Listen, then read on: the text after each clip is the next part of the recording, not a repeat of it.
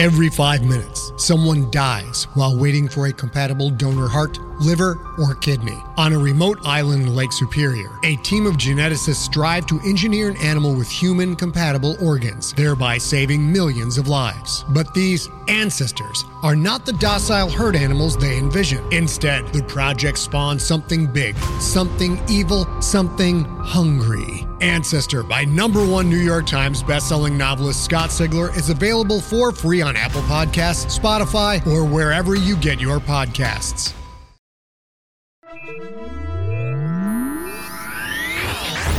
Lightspeed. Hello, and welcome to the Lightspeed Magazine Story Podcast.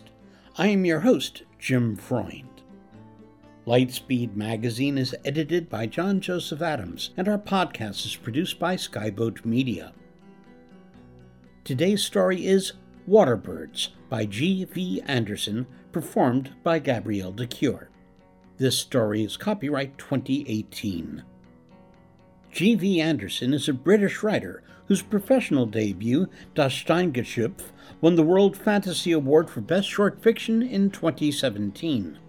Her work has appeared in Syntax and Assault, Strange Horizons, and Fantasy and Science Fiction. So, let's buckle up. We're going to Lightspeed. Waterbirds by G.V. Anderson. Constable Kershaw has not uttered any overrides, nor issued a warrant to access her memory logs. But Celia understands nonetheless that she is expected to stay, to sit, and answer his questions like a suspect. It surprises her, this treatment, like she's human. "Are you chilly, Constable? Shall I light the fire?" "Yeah, all right," he says, removing his hat and settling into the armchair her employer always favored. Once the logs are crackling and spitting, the dank little sitting room quickly loses its early morning pall. The permeating smells of brine from the beach and the mold lurking behind the bookcase retreat. A teacup from last night still sits on the mantelpiece. The rim is marked by purple lipstick. Irene hasn't been here, has she? Celia's short-term memory drivers are old, her logs slow to recalibrate. She tidies the teacup anyway, aware of the constable's gaze, and smooths the embroidered antimacassar draped over the back of the second armchair before taking a seat herself. "How should I address you now?" Kershaw says, smoothing his mustache. "Mix." With her employer, Mrs. Lawson, missing, presumed dead, the contract between them is terminated, and she is free to revert to her default settings. She may choose any name, any gender, but this employment was her longest, lasting 2 decades. Indeed, without it, she would have been decommissioned long ago. "Mrs. Lawson always called me Celia," she replies, clasping her hands in her lap. He cocks a brow. "You don't owe her anything. She's let you fall apart." She glances down at her hands, the frayed skin around her knuckles, and stays silent. "All right, Celia." He activates his notepad. "Tell me what happened this morning." He already knows. He asked the same question when they stood together and looked out at the garments strewn across the sand. But she recounts it for the sake of the official record. How she booted up at 5:38 a.m. after a full shutdown, just as the sunrise struck the back of the cottage. She started making the usual breakfast, only to find Mrs. Lawson's bed untouched. The front gate was open. She'd heard the iron bolt tapping home against its sheath as it swung in the wind. At 6:03 a.m., she grasped the rotting gate, stopping at mid-swing, and looked out at the mudflats that led down to the beach and the wash beyond. Sodden things frilled there like scuds of foam. White down feathers had blown about and got caught in the fleshy stalks of sea blight growing between the fence posts. She plucked one and rubbed it between her fingers as she strode barefoot onto the cold sand. The sodden things were the many layers of Mrs. Lawson's clothes, her bed socks, her undergarments, her nightgown, her housecoat, shucked off and stepped out of, one by one. Where the sea licked the land, Celia found a messy blast of feathers like the ones seen on busy roads sometimes, or in coops after a fox has got in. There was no sign of blood. "Where were you last night?" Celia stares at the carpet. Recovering from a full shutdown has made her groggy. "Where were you last night?" he repeats louder. "Are your ears as knackered as the rest of you? Respond!" Not so human, then. "I was here with Mrs. Lawson." "Can anyone confirm that?" She thinks of the teacup marked with purple lipstick. Shivers imperceptibly, holds his gaze. "No." He sighs. "How long have you been coming here with Mrs. Lawson, Celia?" He knows this as well. Knows she remembers him as a cocksure teenager who, when he first saw her, said, "You're one of those fuckbots, right? When can I have a go, then?" But he has to ask for the official record. 20 years every May. She came alone before that. Was there anything different about her this time? She was ill, tired from the journey. We only arrived yesterday. Why'd she bother then? There's nothing for tourists here. Was she meeting someone? I don't know. The exchange has drawn him in, brought him to the edge of the armchair, but now he reclines with an invasive mixture of frown and smirk on his face. He rubs his temple. I find it hard to believe she didn't share this information with you. Her companion of 20 years. What services did you provide, Mrs. Lawson, if she didn't trust you with something like that? Was it physical? Celia kinks her neck. A shard of dry silicone snaps off. The question in his mouth feels dirty. Many people withhold personal or sensitive data from their companions in case of a security breach. It's not unusual. And Mrs. Lawson employed me for my social features. The exact duties stipulated in my contract and its amendments do not seem relevant to this investigation. Don't they? As a companion, aren't you responsible for your employer's personal safety? It depends on the contract. Do you have it to hand? No. The master copy is filed with Mrs. Lawson's solicitor, and another copy archived with Mixmill Incorporated. Then I'll need to see one to determine if your actions or inactions were malicious. Mrs. Lawson was a vulnerable woman with no family. If you're found to have somehow broken your own protocols, you'll be decommissioned. Do you understand? Celia nods and rises. I no longer have instant mail functionality, but I can give you the contact ID for the solicitor. Would you like a cup of tea while we wait? He peers up at her suspiciously. All right. I need to phone the sergeant anyway.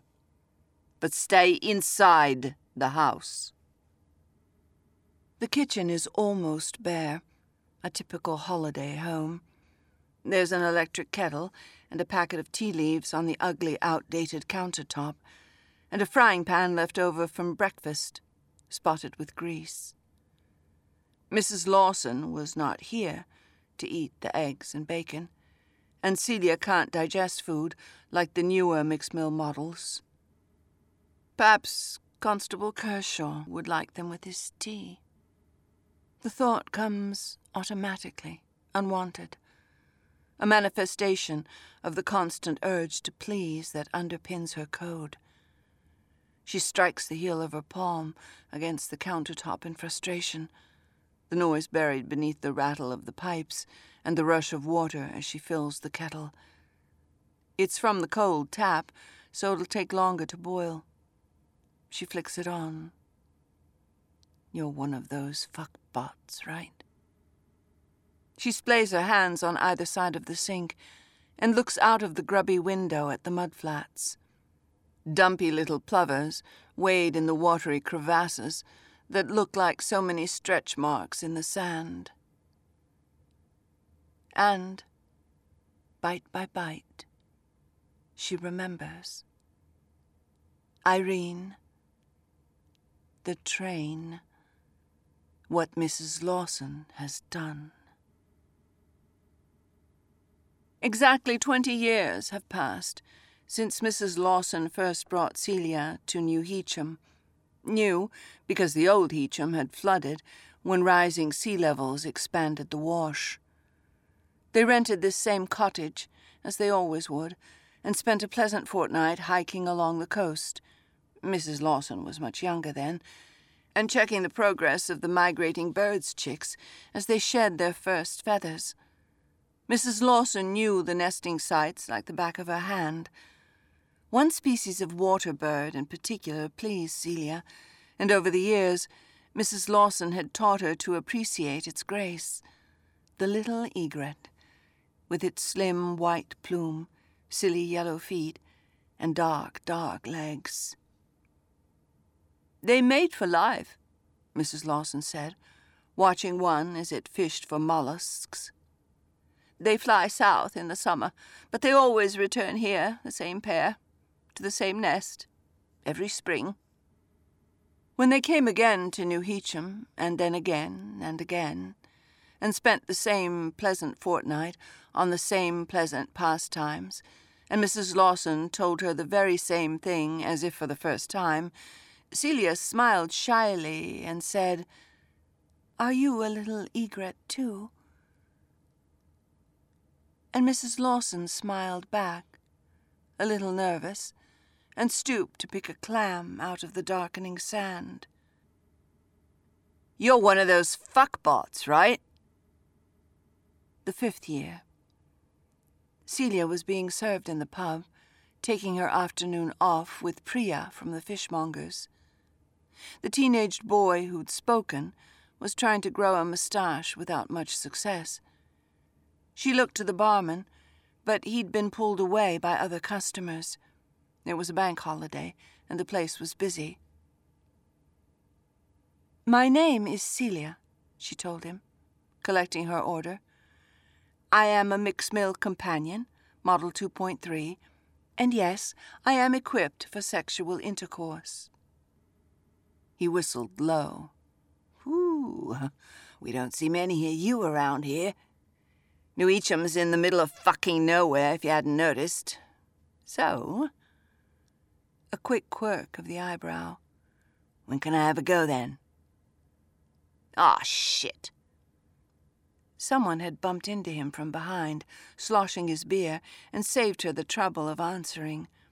She moved away to find Priya. Later, when the crowd had mellowed enough to hear the jukebox, she asked who the boy was, and Priya rolled her eyes. "A right scumbag," she said. "He keeps talking about applying to some policy academy in London. With any luck, he'll sod off before summer. Just avoid him if you can. Can you get me another one of these? Here, I'll give you the credits. Don't you want one too?" "No, thank you," Celia replied. "I'm a model 2.3. When Priya looked blank, she explained, "I'm part manufactured protein, part silicone. I cannot ingest fluids. They'd have nowhere to go." "That's so weird," Priya said, digging around in her pocket for cash. "I heard the new companions can eat and crap and everything. You must be a really old one." But Kershaw did not sod off that summer, or at least he tried and was forced to come back, because he was at New Heacham the following May, and he hadn't forgotten her. "Who's your owner, then?" 6th year. The two of them alone in the lane lined with pink aster, between the post office and the crumbling seawall, its quiet to be disturbed a moment later by the zip of his fly. "Mrs. Lawson. She rents the cottage out by the mudflats, and she's my employer, not my owner. Companions aren't slaves." He smiled lewdly. "Would you like to be?" Then the 7th, and the 2 years since failing the police academy entrance exams in London had given Kershaw something to prove. He was bullish that May, more than a little rough. At the end of the fortnight, she sat alone on a chalky bank of grass as the sun set over the water, scooping semen out of the modular orifice that functioned as her vagina. It never slotted back in quite the same way after that. Mrs. Lawson and Celia passed the rest of their time in the south, where it was warm, and Mrs. Lawson could keep to herself. Celia liked Bath most of all, with its uniform honey-colored townhouses, and it was there, when the annual renewal of her contract came up, that she admitted Kershaw's abuses to her employer. "I spent the first 30 years of my existence in service to other people's sexual desires," Celia said, her voice echoing round the deserted pump room. "It's what I was made for. But I'm older now, with desires of my own. I won't be returned to that service, in or outside of your employment." Mrs. Lawson, who'd started to go slightly deaf, and whose knuckles swelled to the size of acorns on bitter nights, who had the right to cast Celia back into the scrap heap where she'd found her, Mrs. Lawson pulled Celia close and hissed into her protein and silicone ear, "He will never touch you again, my dear." She rode to the local solicitor's office in New Heacham and threatened to sue for damages. Kershaw was unable to settle a suit, of course, and Celia couldn't have been repaired if she wanted to. Parts for the Model Series 2.0 were hard to come by. But it had the desired effect. Kershaw kept his distance. They saw one another from afar once a year, snapshots in which he joined the local police, got married, finally grew that moustache, gained some wrinkles. Now that she considers it, today is probably the first time they've spoken in 13 years. "How is your wife?" she asks him as he sips his tea. He likes it sweet. The distaste crossing his face is satisfying. "Is something wrong?" "Don't you have sugar for this?" "No, sorry." "Christ." He takes another sip and puts it down with a clatter, then starts on the cold bacon and eggs. She almost reheated them, but something Irene had said last night stopped her, jumped across her code like a glitch. Fuck compliance. Fuck making other people comfortable. She stands by the bay window as he eats, drawing the curtains back to look at the front gate and Mrs. Lawson's things, the feathers. She still has the downy one she plucked from the sea blight in her pocket, and she fingers it gently. It's a little egret feather. She'd swear on it. It is 7:14 a.m. "How long will this take, Constable?" "However long it takes the solicitor to send the contract," he replies, through a mouthful of bacon. "Why, you got somewheres to be." "I have a pre-contract agreement elsewhere. They won't like to be kept waiting." His fork pauses halfway to his mouth. He stares at her. "Already? With who?" "Until a contract is signed, I'm not at liberty to say." Sit down, will you? You're making me nervous, hanging around like that. She sits, smiling sweetly, and between them the snapping logs burn bright. The little egret feather is soft. It slithers like oil paint between her fingertips, which turns her mind easily to Irene's little garage workshop, the smell of turpentine. It was during the 14th year that Celia started to notice Irene painting on the marshy hillocks overlooking the mudflats. Mrs. Lawson had grown too stiff for the long walks along the coast. She opted to stay in the cottage instead, or else sit out on the salt marsh with a picnic basket if the summer heat came early. Celia ranged freely then, taking Mrs. Lawson's antique camera along, for she could crouch silently for hours until even the youngest little egrets lost their fear of her. She took the most intimate and wonderful photographs that way. The two women grew civilly aware of each other over that fortnight, and the following year, when Celia spotted Irene's frizzy, prematurely grey hair in a field somewhere between Castle Rising and King's Lynn, she wandered close enough to see her unfinished canvas, a study of pink-footed geese. Celia smiled. "You've got them just right." Irene turned her head and frowned. Then, "You're Fay Lawson's companion?" "Yes. You know my employer?" "Everyone knows her. She comes here every year. We all think she must have some toy boy tucked away somewhere, but I suppose she doesn't need one if she's got you." Irene's tone was blunt, dismissive. A faint cleft lip scar drew her top lip upwards like a loaded crossbow.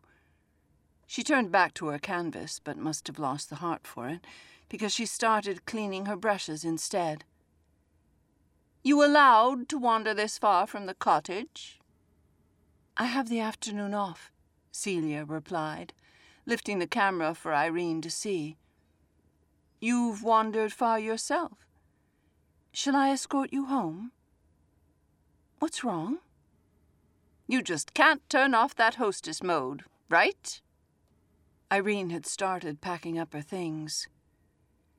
"You don't have to stop right now. I'm sorry I disturbed you." "No, the mood's gone. I finally get an afternoon away from my husband, and then you come along."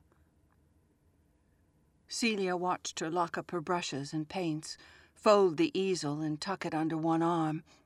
The canvas, still glistening, dangled by her fingertips over her shoulder like a slung coat. When Celia reiterated that the painting was really very good, Irene thanked her warily and seemed glad to leave. The 15th year was better. Irene's humor was abrupt, aggressive enough to keep Celia on the back foot, but the passing of a whole year provided a kind of buffer. Irene even accepted a place of fried silver eels, bought fresh from Priya, who had taken over at the fishmonger's. Afterwards they lay sunning themselves in the grass while Celia told her about their beautiful house in Bath, which led to questions about the state of the cottage.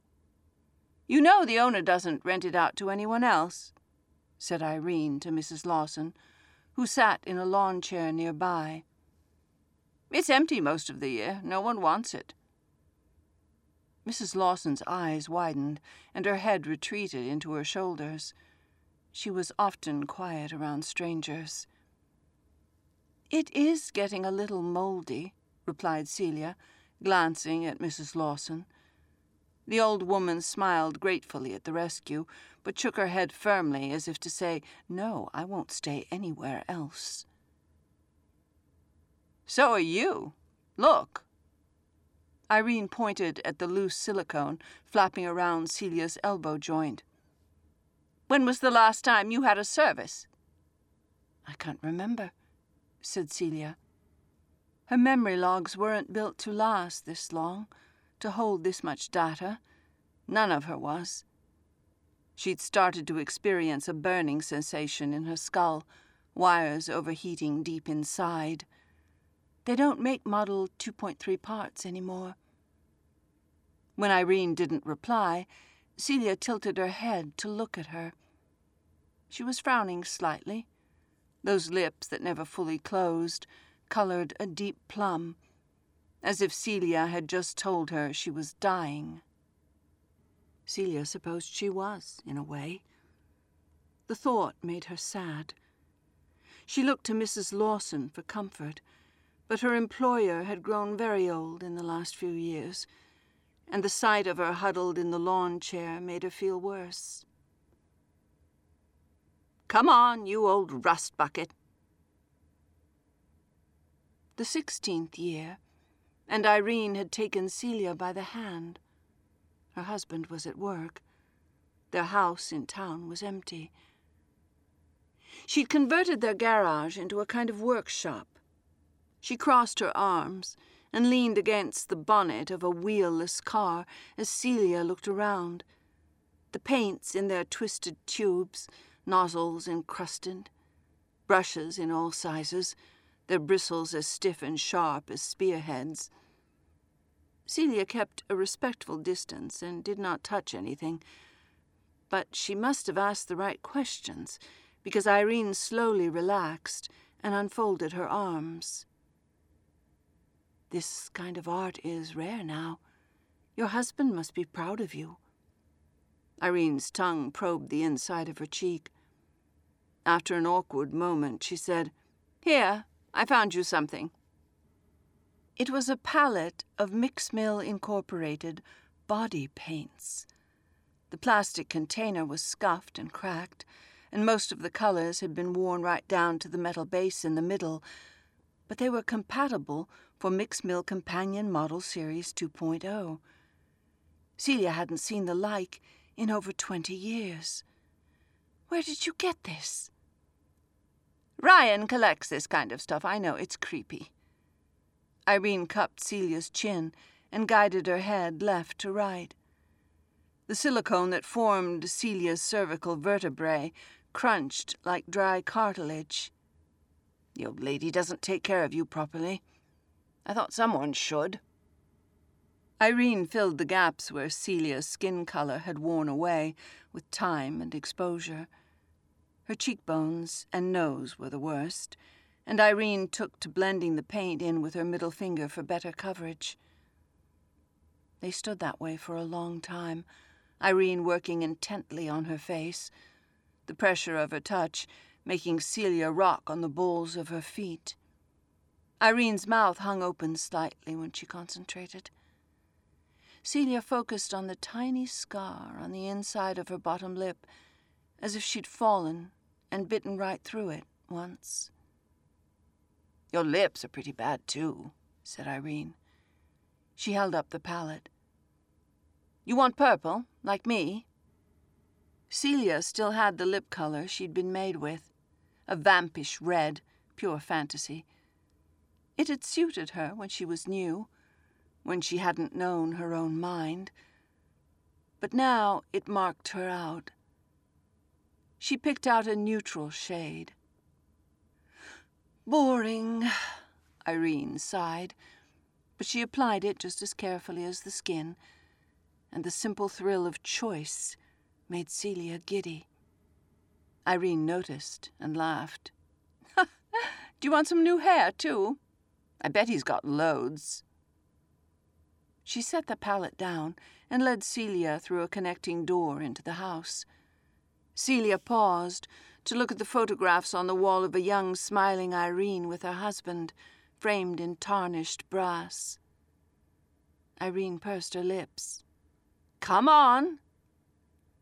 Upstairs, in a tiny bedroom, she threw open a trunk of macabre hairpieces that looked for all the world like a hoard of scalps. "Won't your husband mind?" "You think he's going to notice if one of these goes missing? Help yourself. Let me worry about him." Celia chose a stylish bob in a color that reminded her of the limestone of Bath.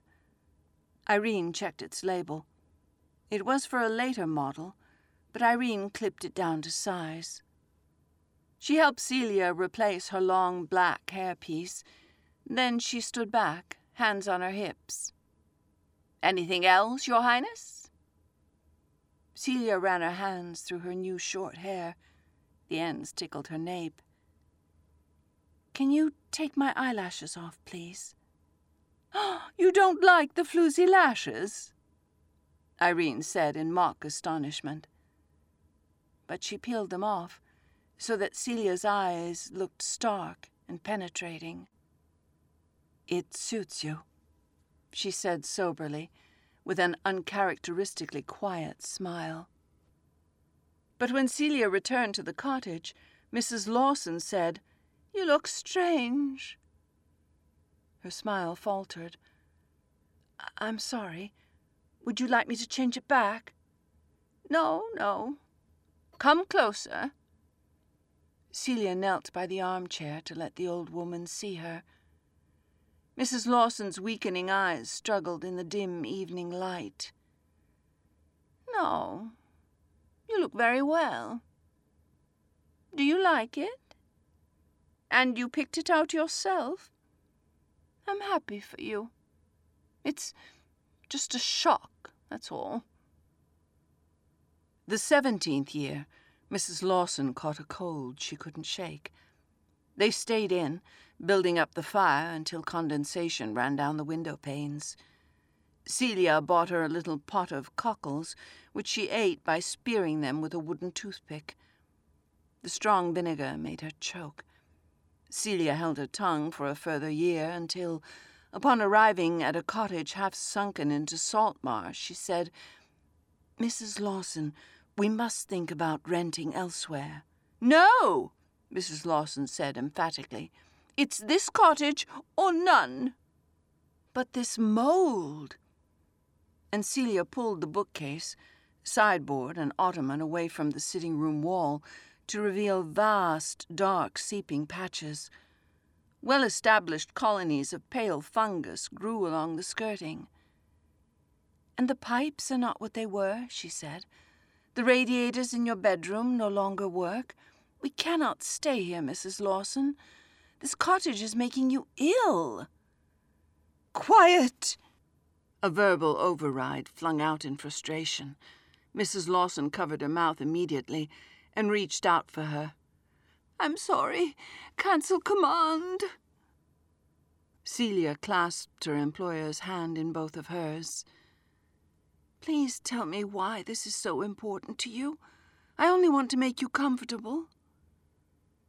Mrs. Lawson eased herself into the armchair with a whimper. In earlier times, her body had filled the whole seat. Now there was room for her arms to loll to either side. Her voice was quiet. "You asked me if I was a little egret once. Do you remember?" Celia nodded. Some memories never decay. "The same pair, the same nest, every spring. I was a bold little creature. I thought I'd seen all there was to see of the oceans and the fish and the birds. I wanted to see humans. I didn't know I'd be afraid of them. I didn't know I could never turn back." Her face paled.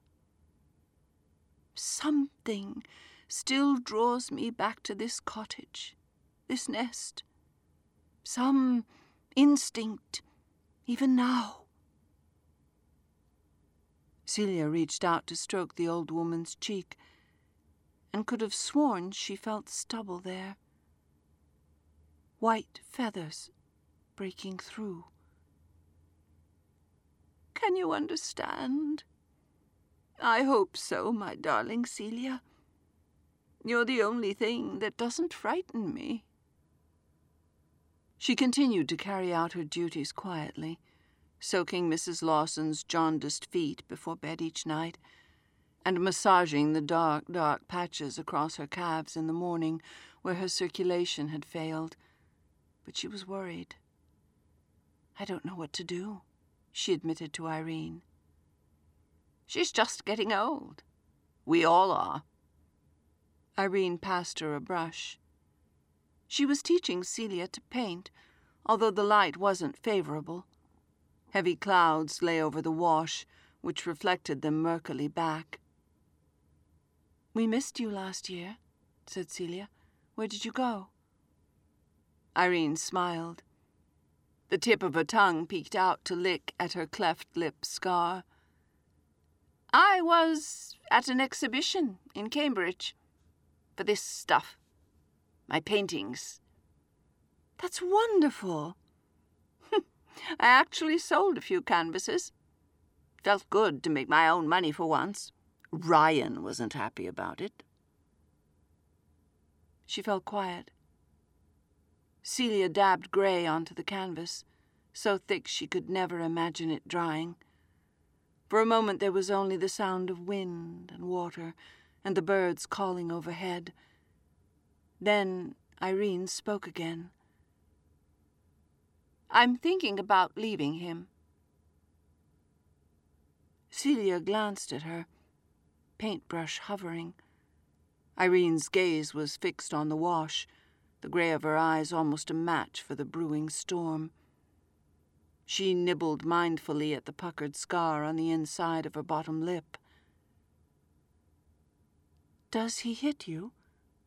"No," Irene laughed. "No. But that would make it easier, having bruises people could see. He's fucking obsessed with your lot, you know that, right? It's like they're the wife and I'm the disposable one made of plastic or whatever." Celia took her hand, palm to palm, fingers interlaced. "Manufactured protein and silicone." "Great, thanks. You missed a bit."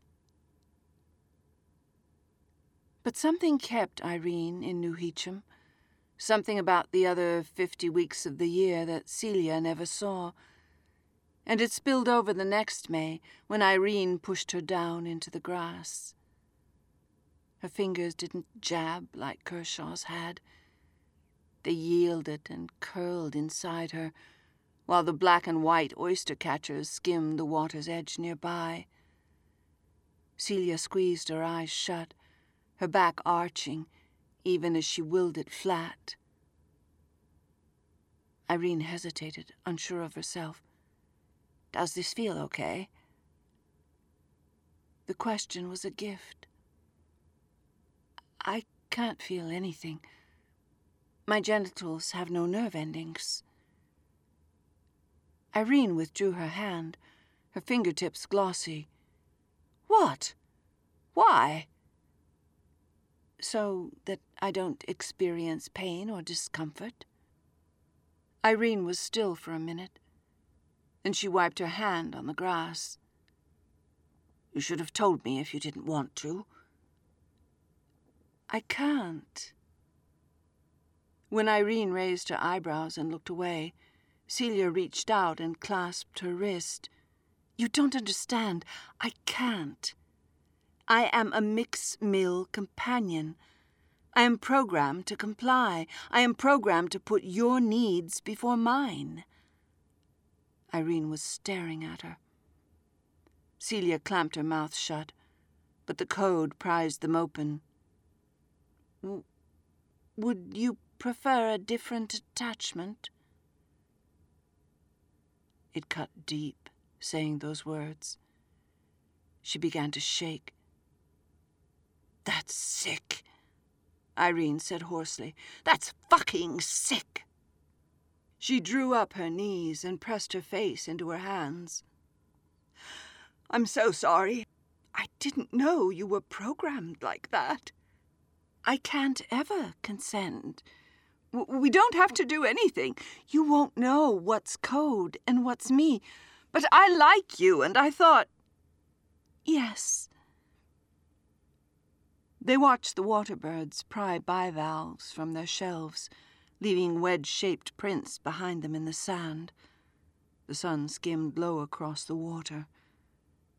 Celia told her about Kershaw. Irene brushed away tears. I know. I always knew. He still brags about it. That prick. Celia rested her head on Irene's shoulder, and Irene rested hers on Celia's head, and they talked until the sky went dark. Is there anything I can do to make you feel good? Said Irene. After a moment's thought, Celia smiled and leaned forward. She pulled off her top. Do you see the panels across my shoulder blades? Open them, please. Are you sure? I don't want to break you. I know my own schematics. You won't. Irene prized the panels open, bending Celia's shoulder blades back on themselves like two stubby wings, and sank her hand into the blue viscera of wires and coding cards within. Following Celia's instructions, she located and brushed against the exposed sensory cables, and Celia's skin tingled with pleasure at the feeling of sunlight that wasn't there, wind that didn't blow, a touch that wouldn't come. Her coding wasn't equipped to process this. It was all hers. How does it work? Irene said much later. Do you have free will? Can you, lie? Yes, I can lie. I couldn't at first. How do I know you're telling the truth, then? I suppose you can't. But I can. I know when I'm fighting against myself. So is that a kind of free will? I don't know. I can choose my contracts, at least. Irene smiled. What about having no contract? What about being free? Celia tucked in her chin and considered the question. It's safer for me to be under contract, she said firmly. It gives me certain rights and securities that I wouldn't have on my own. And the 20th year, the last year, last night, when a breathless, rosy-cheeked Irene came to the cottage to offer a contract of her own, barely an hour after they'd arrived. Would you like a cup of tea? Said Celia, showing Irene into the sitting room. Mrs. Lawson hadn't long gone to bed with a mug of hot milk and sugar. Irene held Celia's face in her hands. You don't have to do all that hostess bullshit with me, all right? Fuck compliance. Fuck making other people comfortable. I would be happier for you to not care about my comfort. There. Stick that in your programming. Celia smiled. But I really do want to make you a cup of tea. Your hands are cold. When it was ready, Irene gulped it down while it was still steaming. Her haste was worrying. What's the matter? Irene set the empty teacup on the mantelpiece. I'm doing it, Celia. I'm getting the first train out of here tomorrow. I want to know if you'll come with me. We can go to your Bath or Cambridge. I'll give you a contract, whatever you need. The bacon tumbles around inside Constable Kershaw's mouth. The egg yolk splits and coats his teeth. She can't stand to watch and boils the kettle for more tea, just for something to do. From the kitchen window, she sees the sergeant pull up, a fleshy man who has to duck under the lintel when Kershaw opens the door to greet him.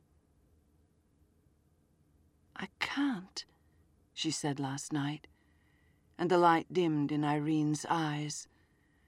I can't leave Mrs. Lawson like this, not while she's so weak. And Irene said bitterly, Right, and almost turned to go.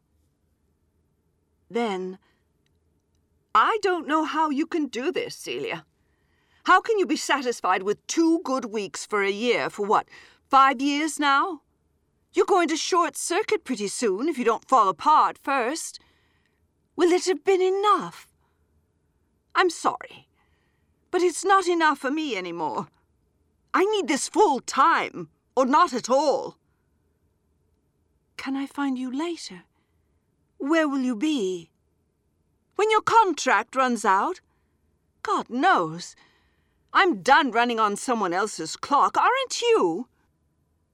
Celia brings the policemen their drinks and gives efficient answers to the sergeant's questions. At 7:42 a.m., Kershaw's notepad pings with the response from the solicitor. He opens the message and thumbs through it. Here's the contract. Hey, Mrs. Lawson made changes to her will last week. The sergeant frowns. Celia stays by the bay window. The fogged glass still bears the imprint of her palm where she placed it when she watched Irene leave, and the smear of her fingers where Mrs. Lawson took them and then held her close. Her head had burned worse than ever as she rested her cheek on the old woman's shoulder, too many electrical impulses firing at once. She couldn't cry, so she emitted helpless, wordless grunts instead. Whoever designed Model 2.3 had given it a mind far too complex for the shell built to hold it. I thought this might happen, Mrs. Lawson said, stroking Celia's hair. I'd much rather you go, my dear, and be happy, than lose precious time with the one you love. Love? Well, that is what you feel for her, isn't it? I've seen the way you look at her. It was true that her time with Irene was luminous in her memory, brighter than the passing days around them. They glowed. They anchored her inner calendar the same way her contract renewal did. But I love you too, Celia whispered. And we've had 20 wonderful years together. Forgive me. It was selfish to keep you all to myself. She pulled away. Where are you going? Celia said. She gave Celia's hand a final squeeze as she headed for the door. I'm releasing you from your contract. Celia had moved to stop her, so Mrs. Lawson made sure she couldn't follow. Commence full shutdown. Kershaw skims the new will, the sergeant reading over his shoulder.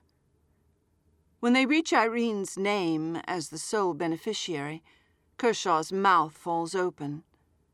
He looks up at Celia, his pallid cheeks veined with blue.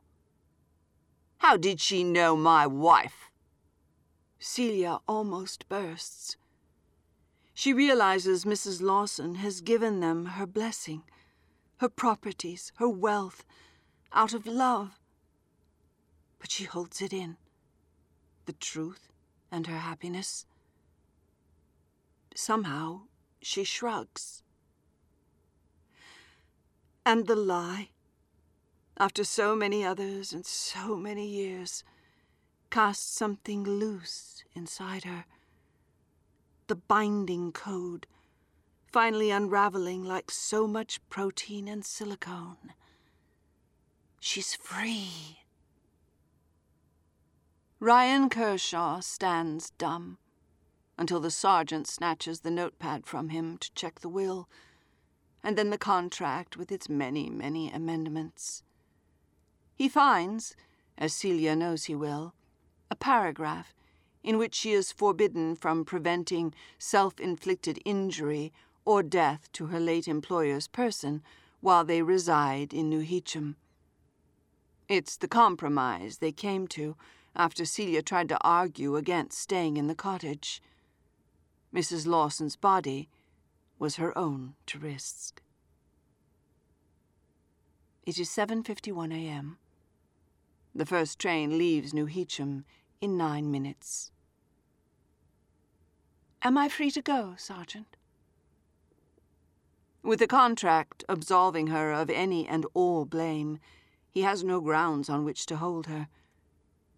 She takes only the antique camera, slipping her head through the diagonal strap so it hangs against her hip. Outside, a cool breeze cuts through air heavy with dew, bringing the last of the little egret feathers tumbling with it. They rush past her face, Mrs. Lawson's parting touch. The tiny feather is still in her pocket. She kisses it and flings it up to join the rest. Then she runs north to the train station, where Irene is waiting for her.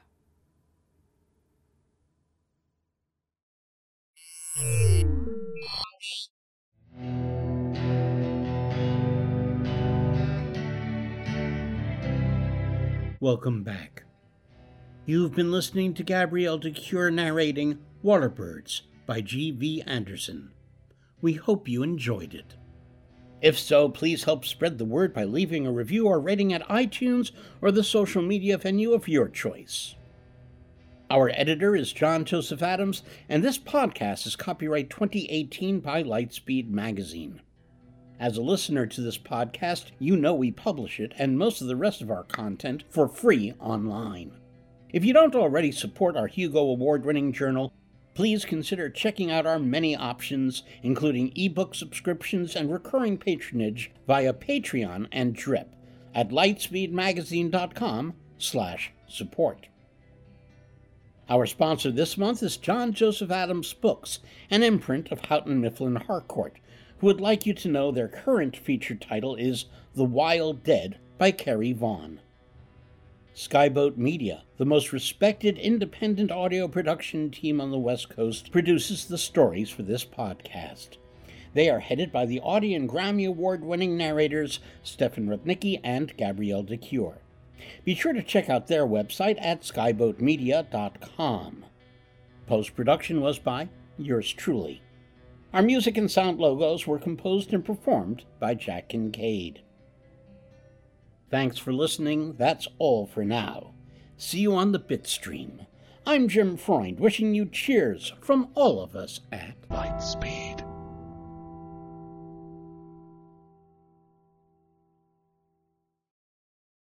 Hey there, this is Justin Bartha. I made a funny new podcast, King of the Egg Cream. It has the greatest cast in the history of podcasts with actors like Louis Black. I'm torn by my feelings for two women. Bobby Cannavale. You can eat it, or if someone hits you, you can put it on your cut. Melanie Linsky. I wonder what these marvelous things are that look just like boiled chicken feet. Jason Ritter. I can break things and pick locks and kill people. Michael Stuhlbarg. The whole point is to inspire people that they should make themselves better. Ari Grainer. No, don't whet its appetite. What are you, an idiot? Me, Justin Bartha. That's not just any egg cream, that's a Lemke's special. And all narrated by the hilarious Richard Kind.